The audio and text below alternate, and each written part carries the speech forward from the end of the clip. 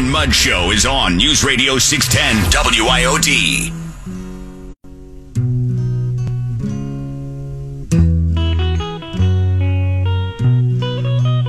I would say the president's, and we certainly appreciate Senator Graham's thoughts and, of course, those of Mr. Clyburn. What the president's focuses on is choosing from a wealth of deeply qualified candidates who bring to bear the strongest records, credentials, and abilities that anyone could have for this role. Once 93.5% of potential candidates are eliminated. That's just the disclaimer to finish the thought there, Jen Psaki, of the Jen Psaki drinking game. Anyway, we'll save that for another time. Joining us to talk about what's doing right here in our state, our former Lieutenant Governor Carlos Lopez Cantera. You may follow him at Lopez Cantera. How you doing today, sir? I'm doing very well, Brian. How about yourself? Likewise. And there are a couple things that I got my eyes on in the session in particular this week that I have concerns about. So I want to address a couple of them with you. And, let me start there, actually. My biggest concern is the proposed property tax exemptions for public sector employees. So I teed this up, a couple days ago, I guess. You have a new proposed amendment that would extend an additional $50,000 homestead exemption for classroom teachers, law enforcement officers, correctional officers, firefighters, child welfare service professionals, active duty military, and the Florida National Guard. First, what are your thoughts here? Well, I think your suspicion is well founded. It does, the way it's written, it could create some unintended consequences. But the good thing about how they're approaching it is this constitutional amendment is not self-executing. It just authorizes the legislature to initiate it by general law. So they'll be able to write a law to then create more of the details, because it is a little generic in the description. The one that caught my attention was classroom teachers. Obviously, the teachers union is going to advocate for public school teachers, which they should. But what about charter school teachers? Because they're part of technically the public school system. Would they be eligible for this? So that would be a question that I would have as far as classroom teachers. And then, it's very possible some public sector employee that's not listed, because it's a position that people maybe aren't thinking about, who maybe should be eligible but won't be because of how it's written. So I think that it probably needs to be worked out a little bit better, but that's the legislative process. The sausage making is what we're watching right now.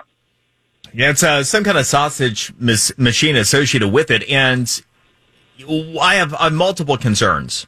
But specific to the individuals involved, and you were talking about the different layers of the onion here that come into it, one of the two proposed amendments that actually is going to be on our November ballot, brought forward by the state legislature last year, is the elimination of the Constitution Revision Commission, which I fully support. And part of the reason is we saw what happened back in 2018 with the bundling of a bunch of amendments, to where you had kind of loosely associated concepts that were thrown together in amendments, and then you would have, interest groups pick up on one populist portion of it and, work a marketing campaign off of that to get the whole thing through. I take a look at classroom teachers and try to figure out what they necessarily have in common other than being public sector employees with law enforcement officers and correctional officers. And then you have firefighters, but then child welfare service professionals. You have active duty military and the Florida National Guard. Trying to put all these different groups of professionals into the same camp, that alone to me strikes me as odd. What about you? Well, there is a single subject restriction on constitutional amendments that would then have to be opined on by the Supreme Court, whether it complies with it, whether the summary is clear and not and unambiguous. But like you said, peeling the onion, sometimes the legislative process is, this may be one of the downfalls of the 60-day session, is you got to get it done in 60 days, and maybe it's not enough time to really think it through and how this will actually be impacted. But by having this not being self-executing, it does give them the ability to come back and revisit it. That being said, I do think this would be helpful for first responders because we've all seen that there's sometimes a shortage, and the governor's already proposed bonuses to try and attract more of them to Florida. This could be an additional way to market those positions to those types of first responders in the rest of the country. Hey, come to Florida. Not only will we give you a bonus, but we'll also give you an additional property tax break if you buy a home.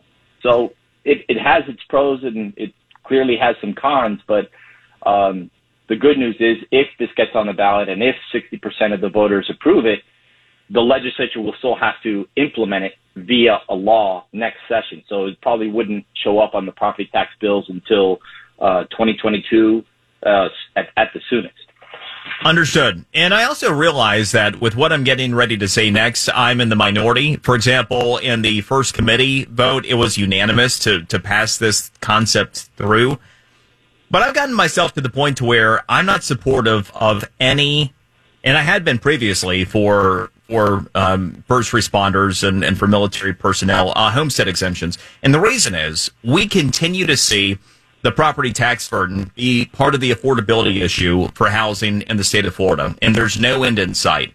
And I would advocate for the elimination of the property tax model altogether. I personally loathe the property tax model, but since we're nowhere close to even having that conversation, let alone that being a reality, my concern is that we're now getting to the point where we're carving out large enough numbers and so many groups of professionals that we are disproportionately putting that tax burden on other homeowners, which will, in effect, tax more people out of their properties. What do you think?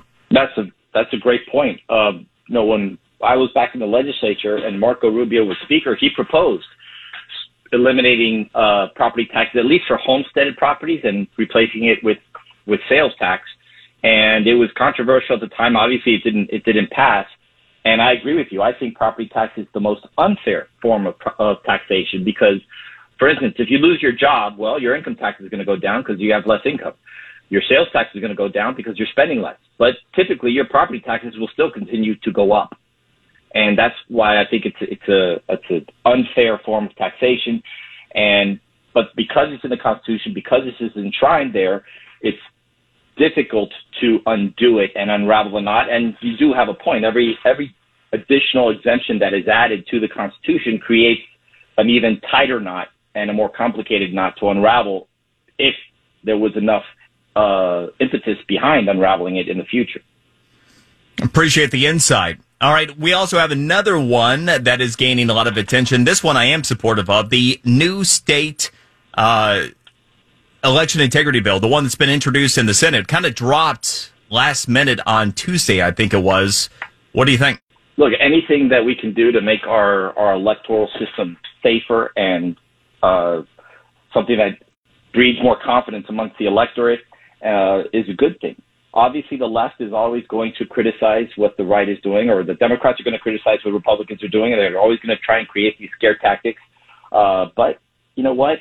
We do need to continue every year making our election system safer and more credible. And luckily, Florida, through some unnecessary, difficult election cycles we've had before, we've been systematically improving every year. And this is a process that should continue and will continue. And the Democrats are always going to complain because that's what they do.